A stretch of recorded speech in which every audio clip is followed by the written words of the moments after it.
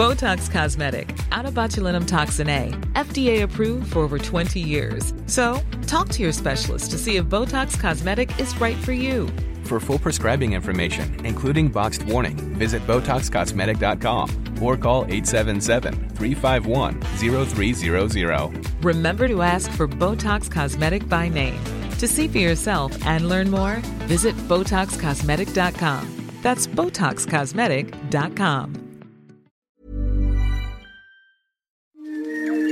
This is an RNZ podcast. Hi, I'm Dan Slevin, sitting in for Simon Morris. This week on At the Movies. In the San Fernando Valley of the early 1970s, two young people forge a legendary friendship. If I asked for your phone number, would you give it to me? Why should I give you my phone number? So I can call you? I don't know, Gary. Co-workers vacillate between lust and hate while competing for a promotion.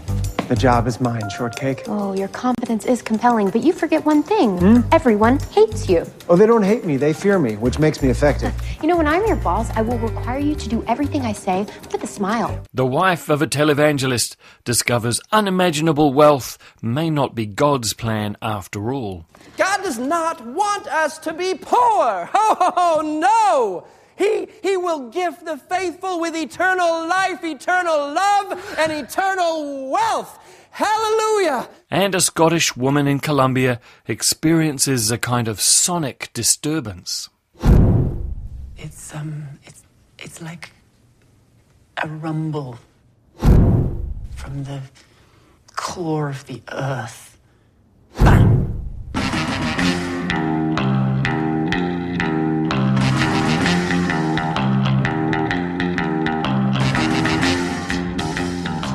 Watching Licorice Pizza the other day, I was reminded that despite some pretty heavy films, there's always been a strand of comedy, or at least the absurd, running through the films of Paul Thomas Anderson. The "I drank your milkshake" conclusion to There Will Be Blood is profoundly odd. Phantom Thread, Daniel Day-Lewis's final film, has moments that are just brilliantly funny, often improvised, alongside all that romantic tension. And we don't even need to talk about the frogs falling from the sky in Magnolia. Licorice Pizza has more than its share of those sorts of jaw-dropping moments, but it has something else that makes it a wonderfully watchable film in these troubled times. A sweetness, a lightness, a love for its characters. It's never less than delightful, but this time around the shadows are secondary rather than the point. It's set in the San Fernando Valley of 1972. The valley isn't Hollywood, but it's Hollywood adjacent. A classic American suburb with some delusions of grandeur, but also something tacky and try-hard about it. Our central character is 15-year-old Gary Valentine, a high school student and fading child actor. He's clearly not going to transition into a leading man, but he's put enough money away and sees himself as something of an entrepreneur. In the queue for his high school yearbook photo, he meets Alana, a dark-haired 25-year-old working for the Tiny Toes photo studio who run the production line. Not short of confidence, Gary starts flirting with Alana and asks her out, eventually getting a commitment to meet for drinks at the Tail of the Cock bar in Encino. Even though he can only drink soda, he's a regular there. Like so many kids who have spent most of their lives operating in the adult world, he knows how to live inside all of the trappings. What are your plans? I don't know. What's your future look like? I don't know. How do you like working at Tiny Toes? I hate working at Tiny Toes. You should start your own business. What business should I be in? I don't know. What do you like? I don't know. You're an actress. You should be an actress. So how'd you become such a hotshot actor? I'm a showman. It's my calling. Ugh. I don't know how to do anything else. It's what I'm meant to do. I mean, ever since I was a kid, I've been a song and dance man. Come on. Ever since you were a kid. Song and dance man. Where are your parents? My mom works for me. Oh, of course she does. Yes, she does, That in my makes public sense. relations company. In your public relations company? Because you have that. Yes. And you're an actor. Yes. And you're a secret agent, too. Well, no, I'm not a secret agent. That's funny. Gary is a debut for Cooper Hoffman, the son of P.T. Anderson regular, the late Philip Seymour Hoffman, may he rest in peace. And the apple has not fallen too far from the tree there. Alana is played by rock musician Alana Haim, and this is her first time on screen playing someone who isn't herself. Anderson has always been an actor's director, but by casting relative unknowns like this, we can also see the skill that he brings. Chemistry is not easily discovered or nurtured in inexperienced actors, but there's bucket loads to spare here. Perhaps it's because of what seems like an incredibly relaxed family atmosphere on set. Looking through the cast list, there are a couple of Spielberg children, a Demi, a couple of Giacchinos, a handful of Rudolphs. Maya Rudolph has a cameo and she's been Anderson's partner since forever. There's lots of fun cameos by friends of the director, including Leonardo DiCaprio's dad George and Tom Waits.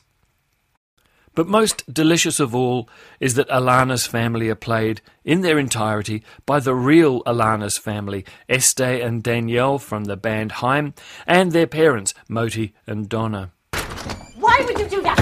Why would you do that? He was maybe going to be my boyfriend. Listen, young lady, you don't bring this idiot to Shabbat dinner here. Listen, Dad, he's an atheist and an actor, and he's famous. But he's Jewish. He was going to take me out of here, Essie. Don't you even look at me. Don't you even look at me. You're always looking at me. What are you doing? I didn't even say anything. What are you doing? What are you thinking, huh? I'm Essie. I work for Mom and Dad. I'm perfect. I'm a real estate agent. Alana doesn't have her life together. Alana brings home stupid boyfriends all the time. I mean... I knew it. I knew that was what you were thinking. You're always thinking things, you thinker. You thinker. You think things. I haven't talked too much about the plot so far, and that's because, frankly, there isn't that much. It's a summer of adventures for Gary, Alana, and Gary's friends as he goes to New York to do a television show with someone who might be Lucille Ball. He starts a waterbed business, a pinball parlour, and is almost arrested for murder. Meanwhile, Alana auditions for a movie with Jack Holden. As I've alluded to, many of the characters in the film are clearly based on real people, like Sean Penn as someone who could be the movie star William Holden.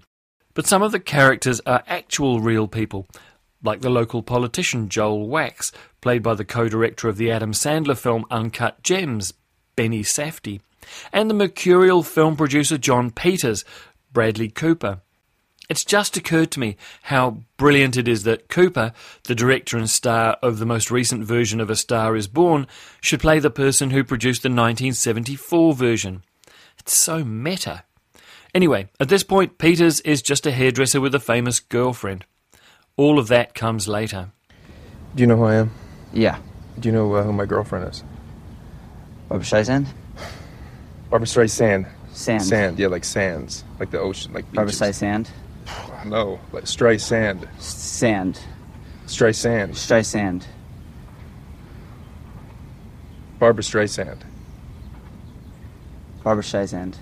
Licorice Pizza is rated M for offensive language, sexual references and drug references, and should also be rated 5 emoji love hearts for sheer charm. It's playing in selected cinemas across the country now. The job is mine, Shortcake. Oh, your confidence is compelling, but you forget one thing. Everyone hates you. Oh, they don't hate me, they fear me, which makes me effective. You know, when I'm your boss, I will require you to do everything I say with a smile. When I'm your boss, I'm gonna work you so hard that you start using the office as your home address. When I'm your boss, I will enforce casual Fridays. Wine shirts mandatory. Licorice Pizza might not have very much plot, even though lots happens, but the hating game has more than enough to go around. It's that rare beast these days, the rom-com. That's a romantic comedy for you younger listeners. They're the films where the formula is the point, where tiny nuances can provide the most satisfying moments, but where, if there's one factor that's not quite right, the whole conceit can crumble. The heyday, of course, was the late 80s and early 90s. Nora Ephron's Sleepless in Seattle, Notting Hill, You've Got Mail, and a film that The Hating Game conceptually resembles, even if they're miles apart in terms of execution, When Harry Met Sally. Charismatic movie stars in a constant state of will they or won't they.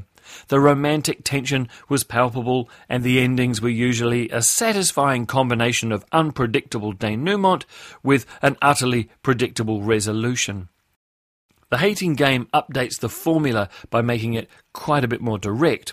It's certainly more libidinous than many of its predecessors, but my sense is that it has so many twists and turns that it wants to get through, it doesn't give us any time to really get to know its central characters. Who are attractive young publishing executive Lucy Hutton, played by Lucy Hale, and attractive young publishing executive Joshua Templeman, played by Austin Stowell. They've been forced to share an office. Well, it's not really an office, more like an open-plan cage match ring right by the elevators so everyone can see them, because of a merger between highbrow literary publisher Gammon and sports biography specialist Bexley's. Bexley people are macho and dismissive of anything except what sells. The Gammon people do yoga and hope for the best.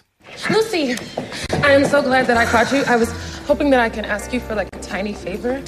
I needed an extension on the monthly report. My new puppy ate peanut butter last night and she's totally allergic. She put the poo in cockapoo, if you know what I mean. Sure, of course. You're the best. I'll have it Monday, Wednesday at the latest. That was pathetic. Who is Joshua Templeman? You know, Lucinda, you could just tell her to do her job, but no, you have to be the good guy. It's a lot better than being the asshole. Happy Thanksgiving! Lucy and Josh are both being considered for a big promotion. At last they can prove whichever one is best. But unfortunately, hormones are starting to get in the way. Lucy has an awkward dream about Josh, which for some reason she starts dropping hints about.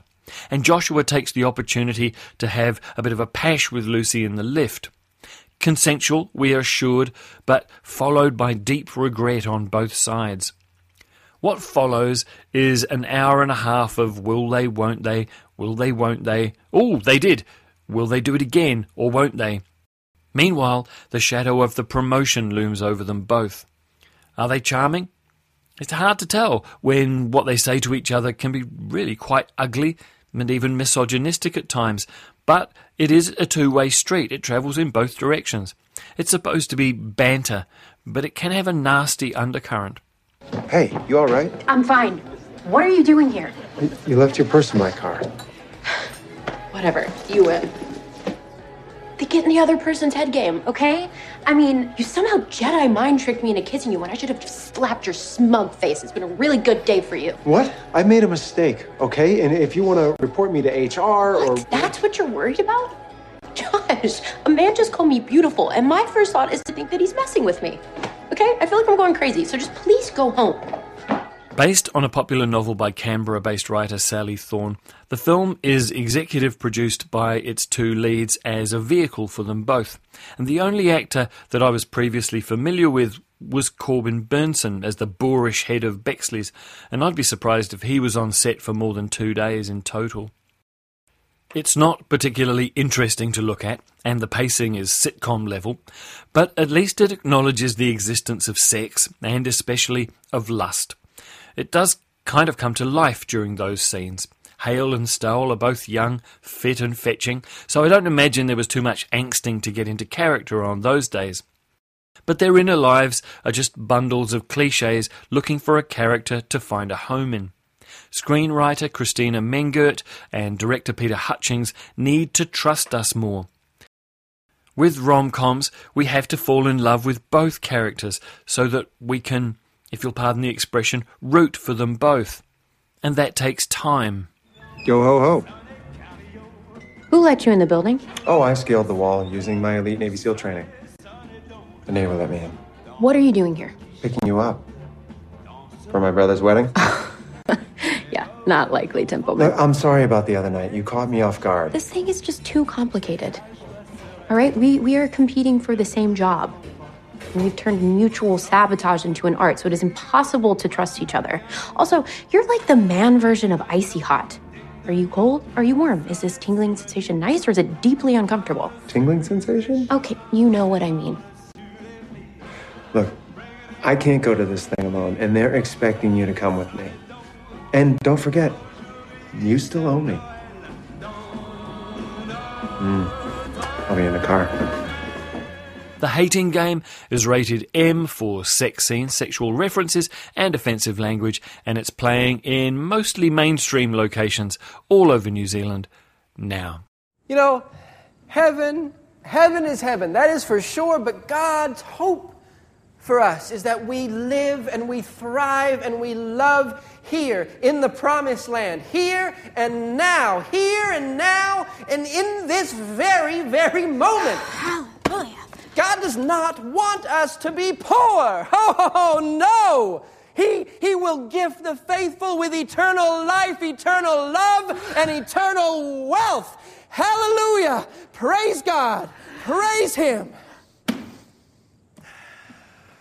Be right to remember, blessed be the poor, Mr. Baker. Doesn't sound very blessed to me. It does appear that there will always be a market for modern nostalgia. There's a mini-series coming down the pipe about Pamela Anderson and Tommy Lee's 1995 sex tape, for example. We do love it when our finest actors transform themselves into the freaks and gargoyles of yesteryear. Indeed, for many, it's the straightest path to an Oscar, or at least a Golden Globe. That was my entirely cynical take when I saw that on this week's docket was a biopic about the notorious evangelical fraudsters Jim and Tammy Baker, who took their lesson of the prosperity gospel and ended up in hock to mammon itself. Well, it turns out to be a classic rags to riches to rags story, a truly cautionary tale that I feel certain has some parallels to our own crazy times. What elevates the Eyes of Tammy Faye above the schlocky fare it's easily compared with is the central performance from Jessica Chastain as Tammy. Bear with me when I tell you that it is thanks to Chastain that the eyes of Tammy Faye are genuinely windows into her soul. She was born Tammy Faye LaValle in rural Minnesota in 1942. Her mother was a divorcee, which meant that little Tammy, as the only child from the previous marriage, was not welcome at the local Pentecostal church. This was a source of shame for little Tammy, and she responds by slipping into the church one Sunday and falling into speaking in tongues, essentially taking centre stage for the first time. As far as the rest of the church was concerned, she had established her bona fides. At Bible college, she meets Jim Baker, played by Andrew Garfield. He's looking to establish himself as a professional travelling pastor, with half an eye on the good life. She, as innocent as a lamb, falls for his fervour as well as his 1950s-style decency. The fact that he was not often telling her the whole truth took decades to really land in her consciousness. The prosperity gospel that they espoused meant that God, in effect, runs a pyramid scheme, where if the money keeps flowing upwards and you pray hard enough, then some of it might trickle back down again to you. As their careers take off, and the film suggests that Tammy was the creative force and talent behind their success, whether it was her puppets or her singing or her guileless down-hominess, they can see how their contemporaries are turning pledges into great lifestyles. Jim is terrible with money, which is why he keeps having to get more of it from his parishioners, or members as they call them. Their boom coincides with the greed is good conspicuous consumption 80s. Reagan is in the White House, and there's no such thing as too much money. Are you gonna divorce me, Jim? I don't know. I should. But God hates divorce. It ruined your mother. It'll do the same to you. You stopped paying attention to me, Jim. You broke faith with me, Tammy. Gary, he told me that I was beautiful and that I was talented, and he wanted me, Jim. Don't touch me! Gary wanted me, Jim, in ways that you don't. Oh, my goodness. He was my friend. You know, I got a letter this week, Tammy, from the president. The president of the United States, Ronald Reagan himself, wrote me a personal letter thanking me for my support in his election. I'm an important man, Tammy Faye. And people don't treat important men the way that you treated me. I'm going to clear my head. I'm going to pray. I'm going to think about what I want. The fall was inevitable. Jim Bakker was a truly terrible businessman and an even worse criminal, and in 1989 he was sentenced to 45 years in prison for fraud. He eventually served just 8, and last year was accused of selling nutritional supplements that he claimed could cure COVID-19. Anyway, the film isn't really about Jim, which is lucky because in a rare misstep, Andrew Garfield isn't very good. He's certainly underpowered compared with the force of nature that is Chastain as Tammy. Maybe he's still too young. He uses the ageing makeup very early in the film.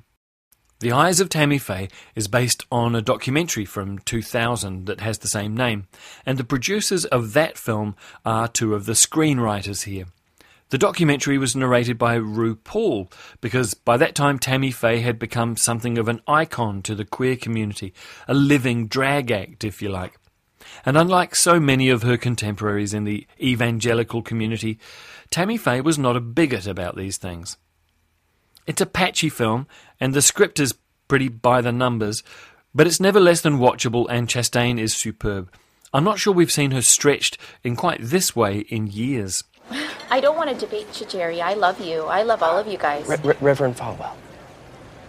Yeah. We love you too, Tammy Faye. Yes, we do. God is my witness. I made a pledge to continue to expose the sins in this country. The Bible explicitly forbids homosexuality. There's no gray area. Well, you know, I don't think of them as homosexuals. I just think of them as other human beings that I love. You know, we're all just people made out of the same old dirt. And God didn't make any junk. The Eyes of Tammy Faye is rated M for drug use and sex scenes, and it's playing in limited sessions across Aotearoa, New Zealand, now. I think I'm going crazy. You are. And me too. It's not the worst things to be.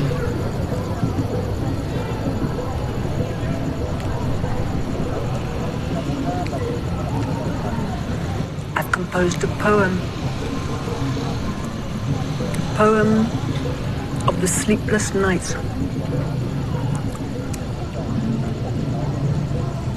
Beyond the petals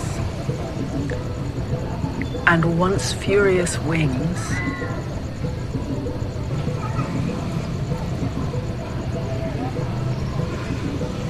the air gasps at its fading shadow.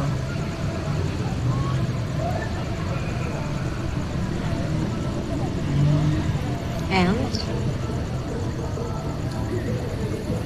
That's it. Last week, a couple of things happened that seem instructive about the state of the movie business in early 2022. Firstly, the US box office dropped to its lowest point since the start of the pandemic.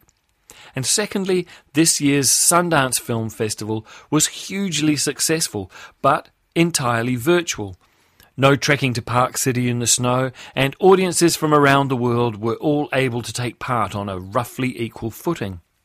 It's clear that for mostly COVID reasons, wary patrons are staying home unless they feel they absolutely can't miss out on a big blockbuster release. They've come to trust that with release windows shortening, or in the case of Warner Brothers and HBO Max last year, eliminated completely, for most films they won't have long to wait before being able to watch a new picture in the comfort and safety of their own home. I have a theory about what might bring those audiences back to the cinemas, though. Most of us, if we've bought a new telly in the last couple of years, will have bought the biggest our lounge room and finances could support. The big screen nature of cinematic entertainment is less of a draw than it used to be. But sound, that's a different story. At my house, especially in summer with the windows open, any movie we watch is competing with the sound of my next-door neighbour practising his drums, the Harley-Davidson that regularly patrols up and down our street, the sirens from the motorway in the distance. Most of us don't have the ability to completely soundproof our living room or build a personal screening room, and I've seen a couple of films recently where the sound design is so distinctive and so important to the storytelling, you are literally missing out on half the experience by trying to watch it at home.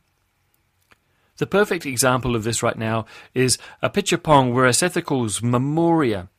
The filmmaker and his main collaborator, the actor Tilda Swinton, have said that the film will never be available on home video, streaming, download, or any non-theatrical avenue. And after you've seen it, you can see, or rather you can hear, why. The sound design is so subtle, so layered, so important to characterization and theme, and requires the removal of all audible distractions, that only in a cinema will this film really work. In fact, the inciting incident in the story is a sound. Tilda Swinton plays a Scottish flower wholesaler in Medellin, Colombia, visiting her sister who is in hospital in the capital Bogotá. One morning she's woken by a loud bang. There appears to be no source for the sound, no construction work, no car accident, and over the next few days it happens several more times, and she realises that no one else can hear it. It's a little bit like those American diplomats in Cuba who were convinced they were under some kind of psycho-auditory attack by the Russians, but no one could find a source for what they were hearing. In this clip, Swinton's character visits a sound engineer at the university and tries to describe it so he can recreate it, so that others might understand. It's in Spanish, but I hope you get the gist. Entonces, tu sonido no es una canción. No, es un sonido. Es difícil de explicar. ¿Y dónde lo escuchaste? En un cuarto. As the film goes on, the mysteries deepen. Despite a burgeoning friendship with the sound engineer, she returns to the university to find no one has heard of him. She goes home to Medellin and meets a man scaling fish by the side of a stream who has the same name as the sound engineer. We're increasingly becoming aware that Swinton's character isn't having a psychological breakdown necessarily, but may just be experiencing some other planes of the universe, layers not normally available to the rest of us because we don't operate on the correct frequencies. But are these other dimensions of existence parallel to ours?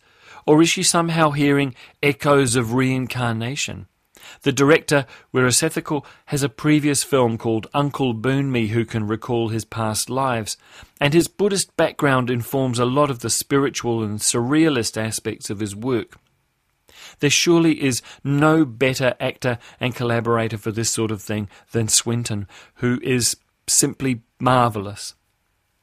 There's a sequence near the end where the camera very gently zooms in on her at a kitchen table as she and we hear a soundscape of layered communications from somewhere else. And it is as if you're watching the Star Child sequence at the end of 2001 through the medium of a single actor's face. Extraordinary. If you want to be transported away from our everyday mundanity and into the inconceivable, go and see Memoria. You may find that you want to just sit there and watch it again straight away. It's like a rumble from the core of the earth. Memoria is rated PG, but is easily the most grown-up of all the films I've talked about today. It opens across New Zealand in the most discriminating of venues this weekend. Somebody touch me. Somebody touch me. And that's our program for this week. I was so tempted to play you something from the score of Licorice Pizza to close the show, but realised that 2 Johnny Greenwoods in a row was probably overdoing it a bit. This is something a little bit different. Jessica Chastain, in character as Tammy Faye Baker, singing Somebody Touched Me, one of her gospel hits from the heyday of the Praise the Lord ministry and network. It's not immediately apparent here, but Chastain is doing an excellent singing impression of Tammy Faye, flawed only to the extent that she's actually singing a little better. You do get to make a comparison during the closing credits of the film. And the master saw with This week's edition of At the Movies was produced, written and edited by me, Dan Slevin. Simon Morris will be back from his holidays to host the show at the same time next week, and I trust you'll join him then. Was bound by sin, but the master came, and I praised his name. Thank God I now can